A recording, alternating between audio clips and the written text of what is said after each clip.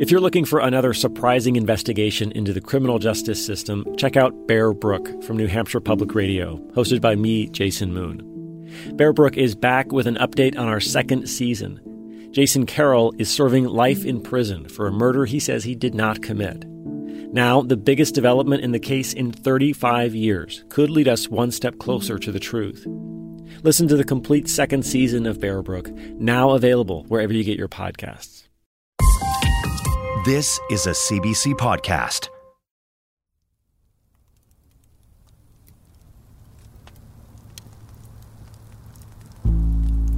I think it was a tough one right from the get-go, because basically the only witness that we could get was this 4.5-year-old girl.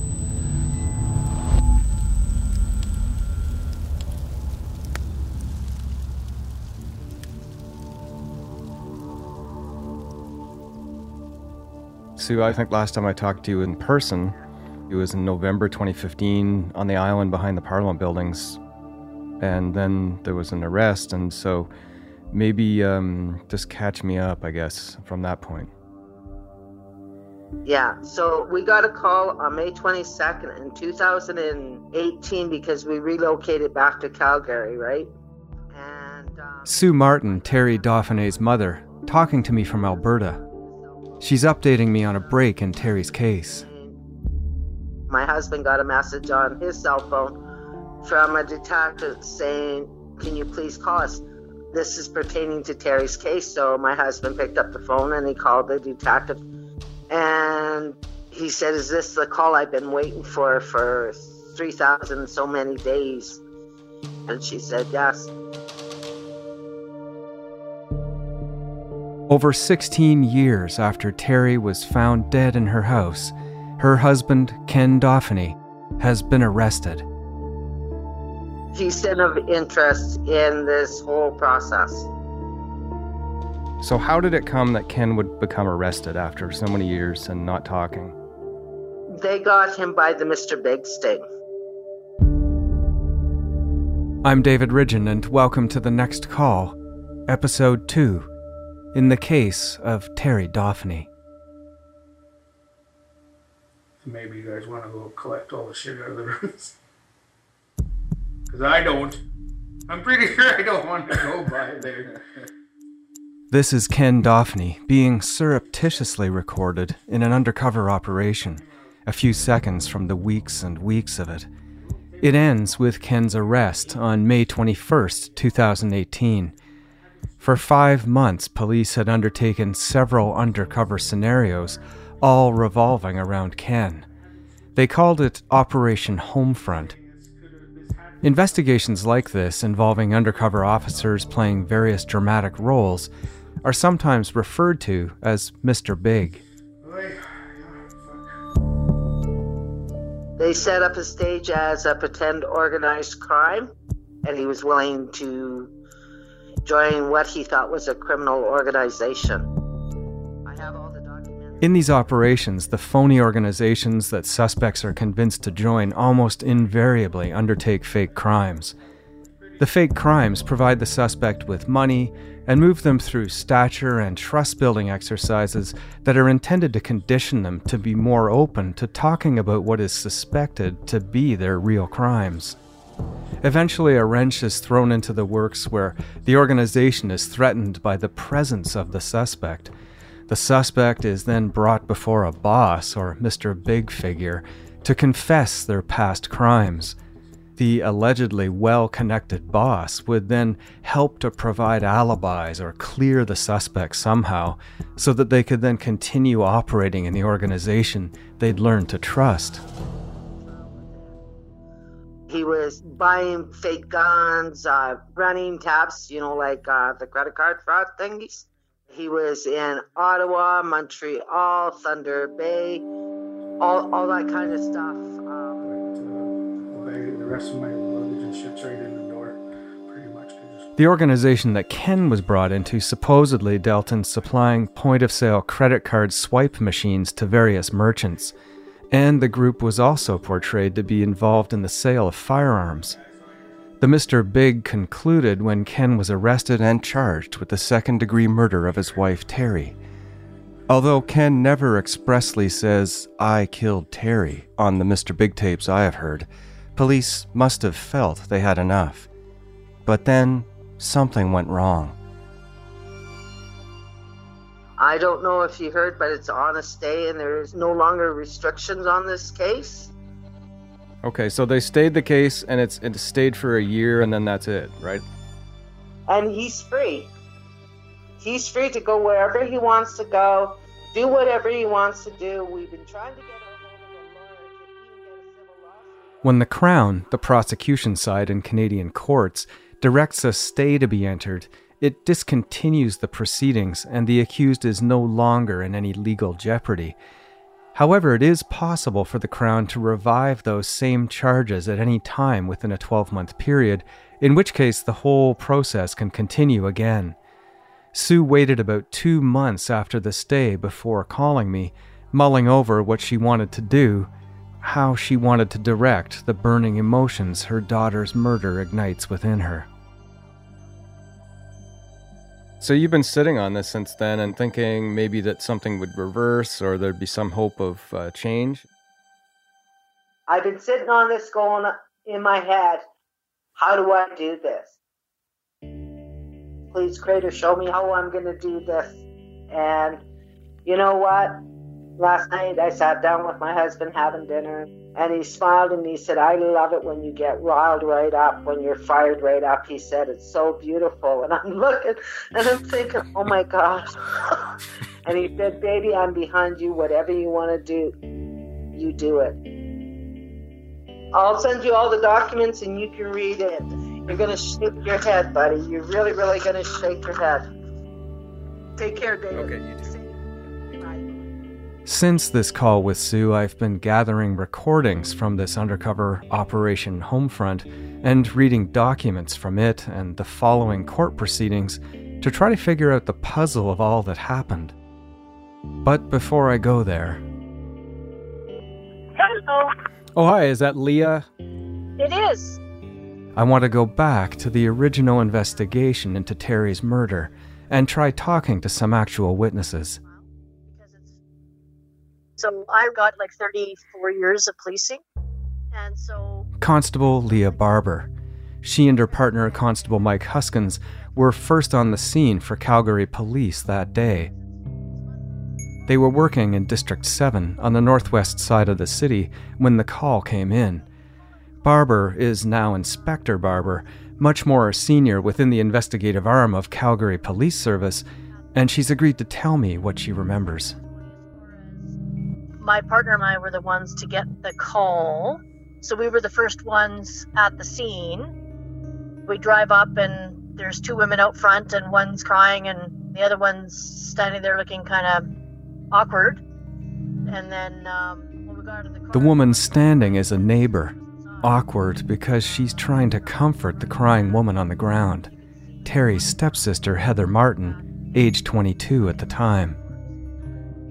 Heather had recently moved to Calgary from Ottawa and, up until about a month before, had lived in the same house Terrie was found in. When Heather moved in, Ken was still there with Terrie and the children, but then he had been kicked out after the arm-twisting incident. Heather remained with Terrie and the kids for a few more weeks and then found a basement apartment to live in about 25 minutes away by car. Back to Inspector Barber, in Terrie's driveway. It's about 10:45 a.m. on April 29th, 2002. And then we got out of the car, and as we walk up, she's saying, "My sister's in the house." And she might have said, "I think she's dead," or something anyway, and she's bawling, and so it doesn't take a brain surgeon to realize something bad has occurred. And so we went right away around the back. We asked the woman consoling if she would stay here for a minute. She said yes, and we went around the back. And again, these are decisions you have to make at the time because, yes. Do you stay there and keep continuity with her, or do you go and check on the welfare of the person in the house? And so we chose the latter. So you go into the house, then what? So you're in a room, a kitchen? Yeah, you come into the kitchen, and it's one of those kind of a great room, but straight ahead is the front door. And so through the window, we could see a body laying by the front door. And so there wasn't a lot of coverage that morning as far as policing. So, we chose to go in to make sure that, just to check on the welfare of this body. I mean, if she was still alive, we'd want to get EMS there. So we go in, but we have to be careful because, of course, we don't know if the offender's still in the house. So we clear the living room, kitchen to get to her. And then it was evident she was not alive. She was half dressed and she was bluish and wasn't breathing. Did you go into the basement yourself? Nope, because she was blocking the basement door. So we never went down there because we knew he couldn't be down there. Otherwise, she wouldn't have been in the position she was in. So at that point, we would have normally backed out of the house and waited for homicide. But in this case, when we heard the kids upstairs, that kind of prompted us to go further into the house. And so it was one of those decisions you have to make at the time where you go, okay, whoever the offender is could be still in here. Do we go up? Do we not? Do we wait for backup? Like that type of thing, right? But again, it's part of our job, right? To put yourself at risk. So we chose to go up and check on the welfare of the children because you could tell there was at least 2 cries. So we go upstairs, we clear the house as we're going, and then we found the little girl first in the first bedroom, and then the baby that was in the closet in the master bedroom in a car seat, and then we went back and found the 2-year-old in his bedroom. And so now we just need to hold the scene because we knew it was a homicide at that point. What does it mean to you that the kids were all locked in the rooms upstairs? If it was completely... Inspector Barber is careful to stress that the following is just her opinion. Well, I mean, there could be 1,000 reasons, right? Maybe the mom locked them in there when whoever it was came to the house. Maybe that's what she does every night. Yeah. I don't know. But if it had been a stranger attack, the offender either would have probably gotten rid of them too or not cared whether they were running through the house or not. You know what I'm saying? She would have just left. But in this case, to have each of the kids sort of the 2 locked in their bedrooms and the one in a car seat so he was safe speaks to that whoever was in the house gave a shit. Did you ever hear or do you maybe know anything from your personal knowledge about the time of death? No. Nope. Did you touch Terrie to feel for her pulse? No. And did you see any blood other than blue under the skin? No. Did you notice anything about what was around the house inside? The little girl's room was pretty normal, little girl's room, and then the master bedroom was pretty disheveled, kind of clothes everywhere, and the bed was unmade. And the little boy, the 2-year-old's room, the only thing in it was a mattress on the floor. And did the kids seem distressed? Well, they were all crying because, of course, they were awake and nobody came to get them. But the 2-year-old and the baby wouldn't have known anything anyway. And both of them had poopy diapers and stuff, right? So Right. Once I cleaned them up, they were fine. But the little girl, was she distressed? No. It was strange because she never asked where mommy or daddy was. And I remember thinking that was really strange. Because I think my son would have. Because he was the same age as her. When you see a stranger at your door, and especially one in uniform, you'd think the first question would be, where's mommy? I want my mommy, or something along that line, right? Barber sits with the children alone for about 2 hours while she waits for the response team. I ask her if any of the children spoke to her. The little girl said a couple of things. The little boy was only about maybe 2, and then the other baby was a baby, so they couldn't speak. So the little girl did say a few things, but I knew better because I was senior enough. So it's just like kind of shut her down each time she tried to say something because we needed it audio videoed, because otherwise it wouldn't be accepted into court, and we knew that. So yeah, it's really important that the first sort of rendition of the story is on tape, because kids are very malleable if you're not careful. Do you remember any particular thing that was said by the girl? She said something about Daddy was mad, and then she said something about a blue flashlight in her mouth, but I didn't know what that meant, because again, a kid's descriptions are very different from adults' vision, and so I just left it. And so I think child abuse did inquire about that particular statement later, but I don't know what they got. I was actually very careful in this case not to taint my own evidence, so I didn't ask to see the child interview, and I didn't read the transcripts of anything else that happened in court, because it's easy to even mess up your own memory of things if you're not careful. So, like at this point, we had 3 kids. When children's services arrived, Barbara says she helped remove the children from the house by covering the 2 older kids' heads with a blanket. Because we had to go down the stairs right by the mom. And the little baby I wasn't terribly worried about, because I didn't figure he'd probably remember anything anyway, but both the 2-year-old and then the little girl, I think she was pretty close to being 5, I carried out with sort of a blanket over both of us so that they wouldn't see their mom. And that was the end of my part in the whole thing. Almost 2 decades later, following the undercover Mr. Big operation, Inspector Barber would be called before Ken Dauphinais' preliminary inquiry. Her testimony is similar to what she tells me on the phone, with a couple of important additions. At the time, Barber had written that the daughter stated, "Daddy locked me in here because I kept coming out," referring to being locked in her bedroom. "He locked me in and then took Mommy away." Also in court, one of Dauphinais' lawyers, James McLeod, in cross-examining Inspector Barber, points out that as Barber is taking the daughter out of the house with the blanket on her head, she tells her that there had been an issue between her mother and father. This is before the daughter would be interviewed by Calgary police later on video. The daughter, now an adult, was in the court to bear witness to Barber's testimony, but Barber says the two never acknowledged each other. Yeah, when I gave evidence, like, they allowed the kids to be in the courtroom to hear the evidence.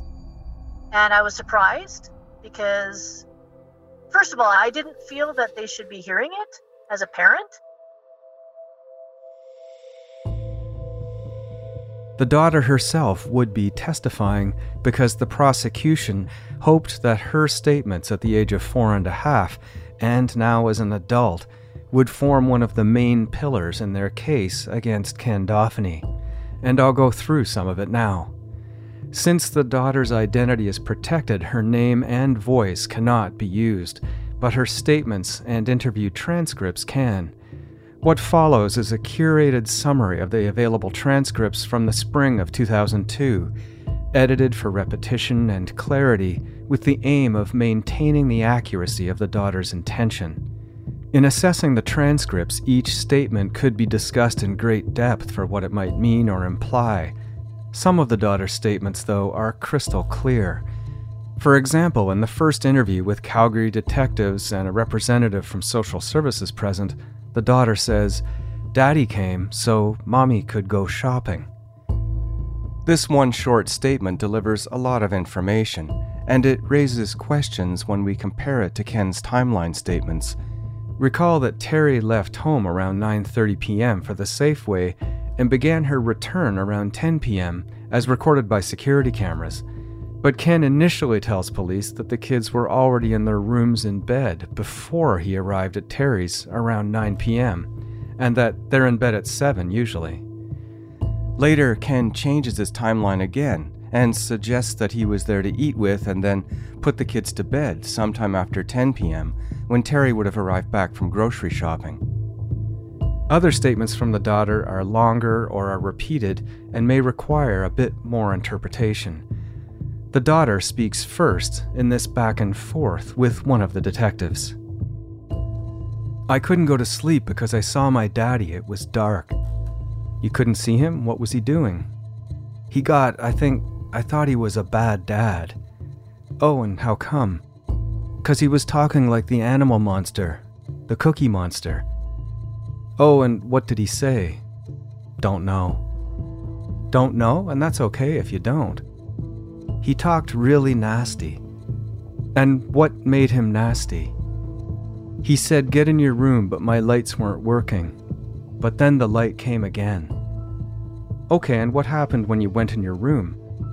I cried for my mom. Okay, and did you hear anything? What did you hear? That somebody talk and somebody scream and cry. And what did you hear? I heard my mama crying and screaming. Okay, and then what happened? And then my mom and my daddy were gone and it was all lost. He looked like a bad guy. Who looked like a bad guy? My dad. So when you said to me that your dad was being like a monster, like a cookie monster, where were you when he was being like that? In my room and locked up so I couldn't go potty. Okay, and then who locked the door? The Cookie Monster.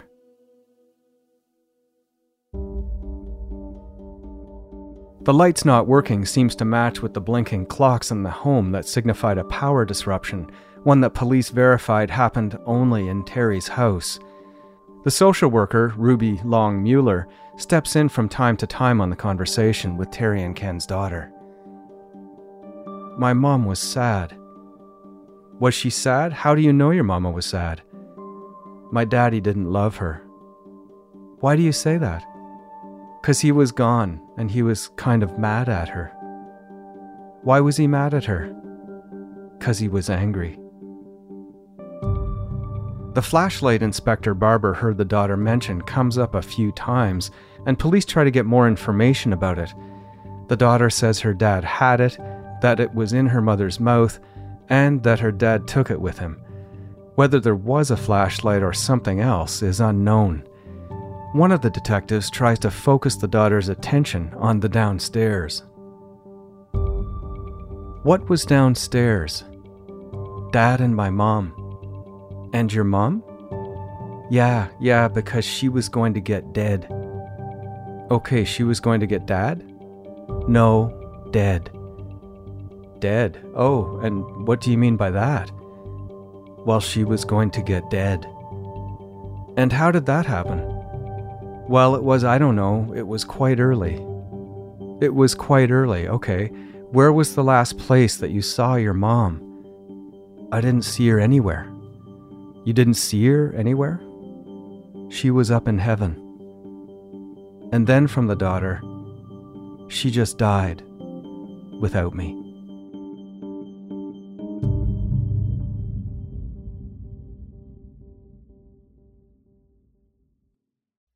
In the 1970s, John Todd burst onto the evangelical scene with a shocking tale. He claimed to be a former witch, involved in a then unheard-of secret organization called the Illuminati, and urged Christians to prepare for a violent world takeover.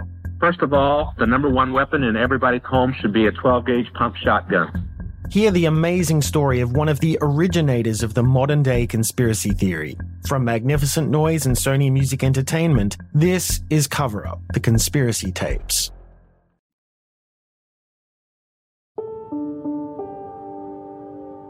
Following his arrest after the undercover operation, the preliminary inquiry into Ken Dauphinais' second-degree murder charge commences on August 19, 2019 in Calgary, and his daughter is the first witness called, just over 17 years after her mother's murder. Crown prosecutors are Ken McCaffrey and Adam Drew. McCaffrey asks if the daughter remembers talking to police on the night her mother was killed. She says she doesn't. They play the video of the first interview, and McCaffrey asks if the daughter is able to identify herself. And she answers, "She has the same name as me. I don't remember that happening though, so I can't say I know that happened." Documents show that the daughter was well prepared for her appearance in court and had viewed the videos 3 times, once with police, once alone, and then during the preliminary inquiry. The day she testified on the court there, she basically said, "They say that's me, but I don't think it's me."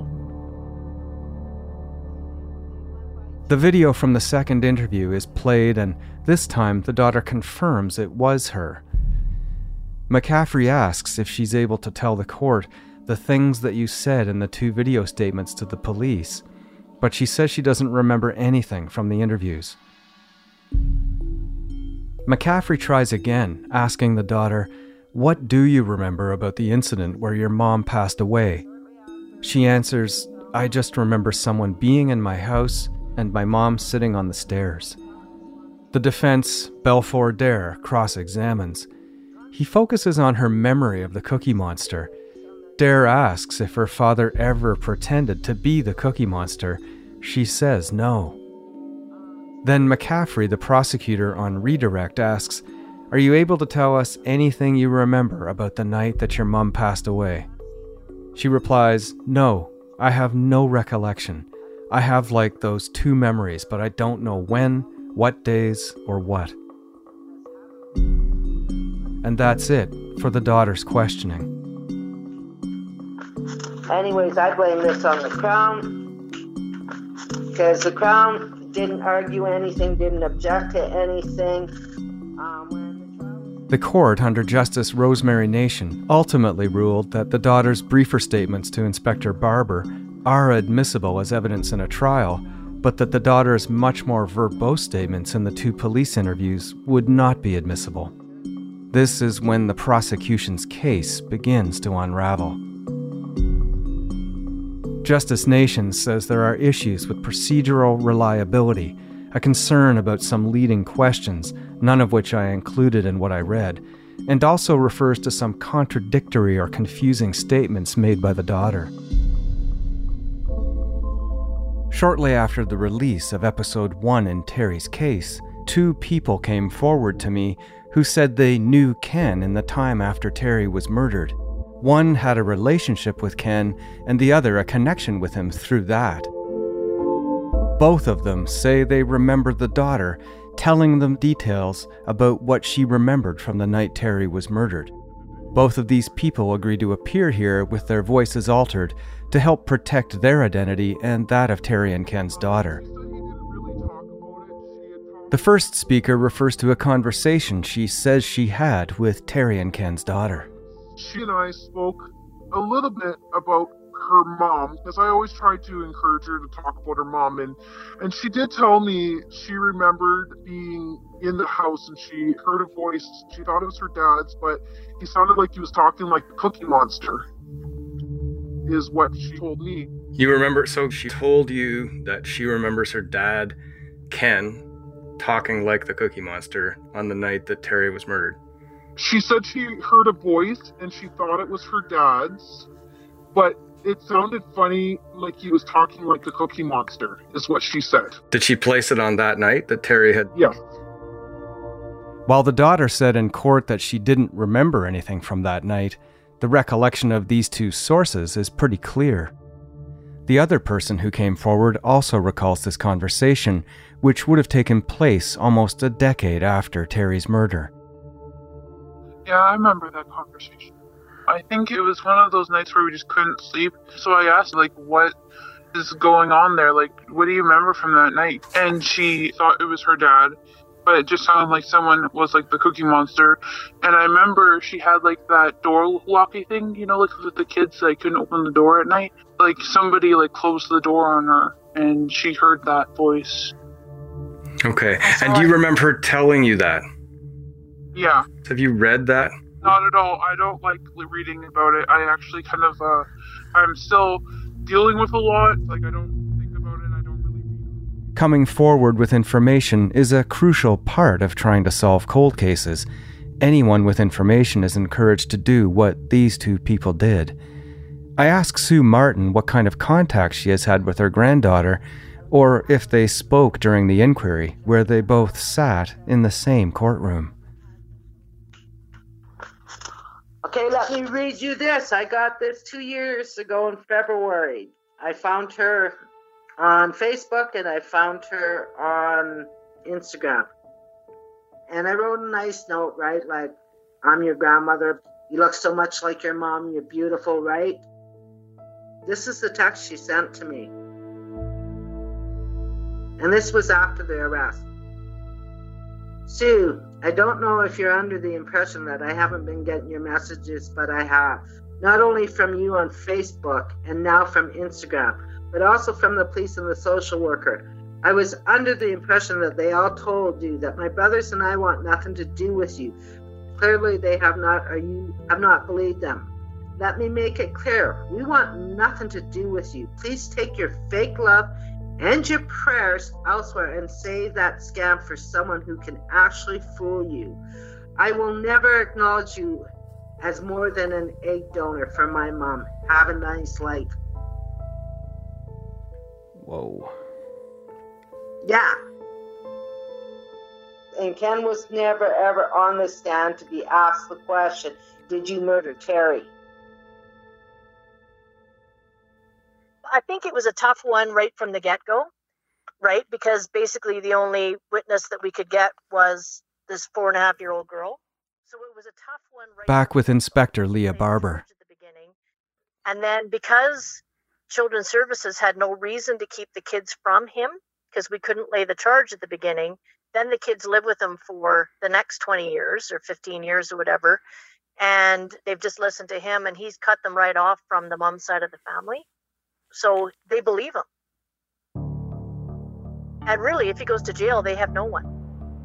But there wasn't the evidence left behind.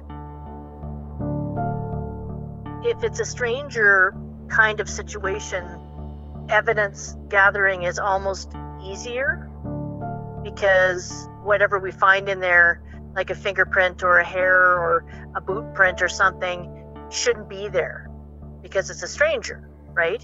Whereas when it's a family member, if it's him, it's so much more difficult because that's his house, right? Like even though they were split and stuff. So it was a tough one right from the get-go. DNA from the scene tested at the time and in more modern circumstances ultimately showed DNA under Terrie's fingernails that matched Ken Dauphinais. But the DNA test used could not discriminate between Ken and any of his paternal male relatives, so including his 2 young sons. Ken says he was intimate with Terrie, and cervical and vaginal wall swabs from her showed a match with Ken's DNA. There was no discernible non-familial DNA found at the scene from the samples tested noted in the documents. Well, thanks, Inspector Barber. We'll talk to you again. For sure. Talk to you later. Inspector Leah Barber, as first on scene, provides a snapshot of the beginnings of this case and her personal insights, but I'll need more from the original investigation. Both Sue and Leah have directed me to Craig Cuthbert. I've been waiting for this interview for a little while.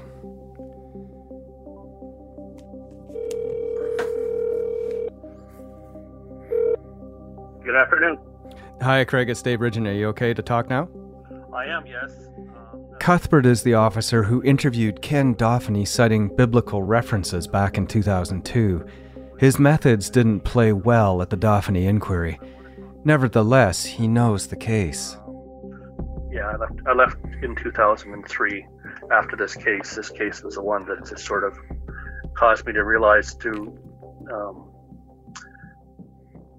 reevaluate what my life was doing and how I couldn't carry on this burden of this case and others. So I left homicide. Oh, really? So it was this case?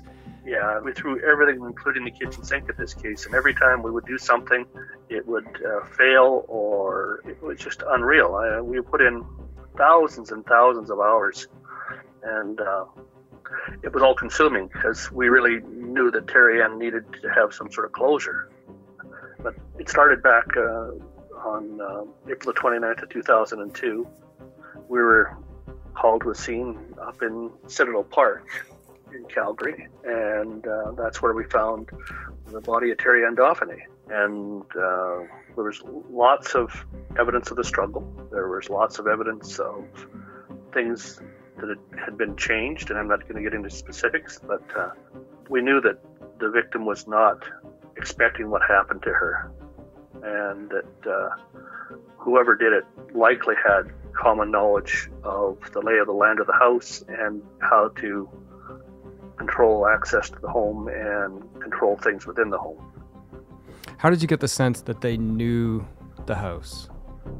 This is one of the holdbacks that we didn't release, so I'm going to just be a little cagey on that point. but they were able to disable the phones in the house. Whoever got into the house went downstairs and turned off the power. And then that disabled the phones. The house only had radio telephones, like wireless telephones. Okay, so you believe then that the power went off before the act.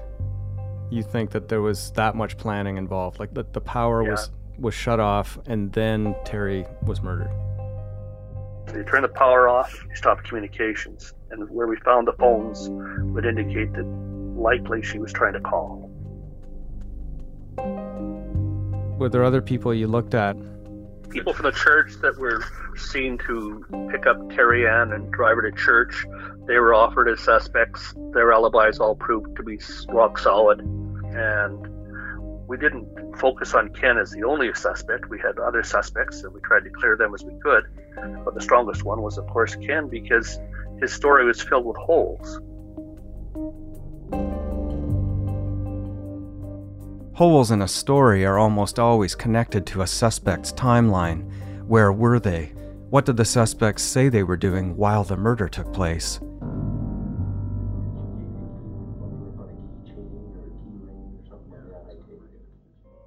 Ken said in his 2002 police interview that he was at Terrie's twice the day she was last seen alive. First from 9:30 a.m. to 4 p.m., and the second time from 9 p.m. to when he says he left at 11:30 p.m. It's not known from any source much of what else they may have done or said all day together, beyond Ken's mention of intimacy that, according to him, occurred once on his first visit and then again just before he left in the bonus rec room on the second floor above the garage. Okay, so front door, and she was there, and did you hear her lock the door or anything like that when you left? Mm-hmm. Okay, so it sounded like the door was locked. Mm-hmm. Children were asleep. Okay. And what was she wearing when you left? The front door was locked, and children were asleep, according to Ken, when he left. After that, according to court transcripts, it is known that Ken went to his friend Thomas Zakowski's place, reportedly for about 10 minutes, close to 1 a.m. Then, after 1 a.m. until about 1:30, information coming from Ken suggests that he drives to the condo he is staying at during his separation from Terrie, owned by a woman named Fran, but he says he leaves before entering her place because he doesn't want to wake Fran by alerting her allegedly yappy dog. This trip to Fran's cannot be confirmed. Thereafter, possibly around 1:50 a.m., Ken arrives at the basement apartment where Heather Martin lives, Terrie's stepsister, and Ken stays there for the night until he goes to work in the morning, sometime between 7 and 8 a.m. The timing of Ken's travels gives him ample window to be alone with Terrie and his children. So I guess I have to assume that I do. I really suspect. I really do. I do, Ken, and I think you realize that too. And the reason that being, the reason that being. Did you ever establish in your own head a sort of window of opportunity? Obviously, Terrie was still alive at 10:03 when she left the Safeway, and then it takes, say, 10-15 minutes to drive home or whatever. So from 10:15 p.m. until, 9 o'clock in the morning the next morning, did you ever establish sort of a window where time of death would have happened with Terrie? Yes, there was, and I can't speak to that. There is indications about when it could have happened. We strongly believe a time frame of a couple of hours where it likely did happen. Through the course of the investigation, a story comes up to suggest someone else might have murdered Terrie. On Terrie's last day, as the story goes, Terrie took a shopping trip where she allegedly locked herself out of the car. Terrie then had to be driven home by a stranger in a van. Ken then apparently walked to the grocery store with an extra set of car keys he had and retrieved the car. A version of this story is told by Heather Martin early in the investigation, and then again in the 2019 preliminary inquiry. Heather says that Terrie tells her on the phone sometime earlier in the day about the keys locked in the car and the stranger. On the stand, Heather says that it was a pretty big adventure for Terrie. Something odd to me here is that according to police information, Ken doesn't appear to bring up this story in his interviews with detectives in 2002, that a stranger had Terrie in their vehicle on the day of her murder. I asked Cuthbert if he was ever able to verify any of the stranger story through his investigation, but he says that it was a red herring. No, none of that. We never could ever prove any of that segment of time definitively as to what happened. So, did the stranger story happen? Who was the original source of the story? Why wouldn't Ken mention this when he is first arrested? And Heather, was there ever anything that made you wonder more about her? No. I always felt of her as a future victim. Did you ever tell her that? No. She has lots that she should say. Well, my belief was that Heather was always a pawn. That Heather, like Terrie Ann, was a gullible young lady that was corrupted by Ken. Because, again, Ken, when he came into the family, he was brought in from a broken family. And the Martins offered their home. They offered him everything. He then started to groom Terrie Ann and then groom Heather. He's a long play player. And through investigations during this thing, it was found that these weren't the only ones that he was trying the same sort of con on or manipulation on, that he'd done it with other people and other cases that are still ongoing. So I can't say. There were some indications from some of the Ken, I've got to be very careful on this. Cuthbert can't say more on this topic. I'll have to try talking to Heather. She lived at the home with Terrie and Ken for a while, then just with Terrie and the kids. Then she moved to the basement bachelor apartment where Ken stayed with her, she says, on the night of Terrie's murder. And the fact that he is so insistent that Heather go back to the house to see Terrie Ann the next morning. He repeated it 2 or 3 times in my recollection with Heather, and she made a direct point to go there. My belief is that he wanted to have her found and to recover the children, which were again locked in the bedrooms. You know, if there was ever a heaven and hell, I hope that this man doesn't get to go up the stairway to heaven, but takes the highway to hell. Cuthbert believes Ken manipulated Heather into discovering Terrie's body. Does Ken talk about this in the Mr. Big operation? What happened that police felt they could arrest him after the sting, and then, like the daughter's statement, have it all fall apart in court?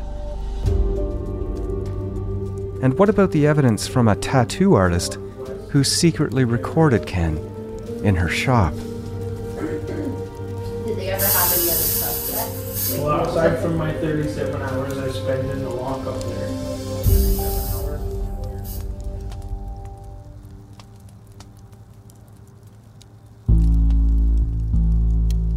The Next Call is hosted, written, and produced by me, David Ridgen. The series is also produced by Hadil Abdelnabi. Sound design by Evan Kelly. Our senior producer is Cecil Fernandez. Emily Cannell is our digital producer, and our story editor is Chris Oak. The executive producer of CBC Podcasts is Arif Noorani. To see images from the investigation, find us on Facebook and Instagram at CBC Podcasts. And if you're looking for another investigative series to listen to, check out Uncover from CBC Podcasts. Find Uncover on the CBC Listen app or wherever you get your podcasts. For more CBC podcasts, go to cbc.ca/podcasts.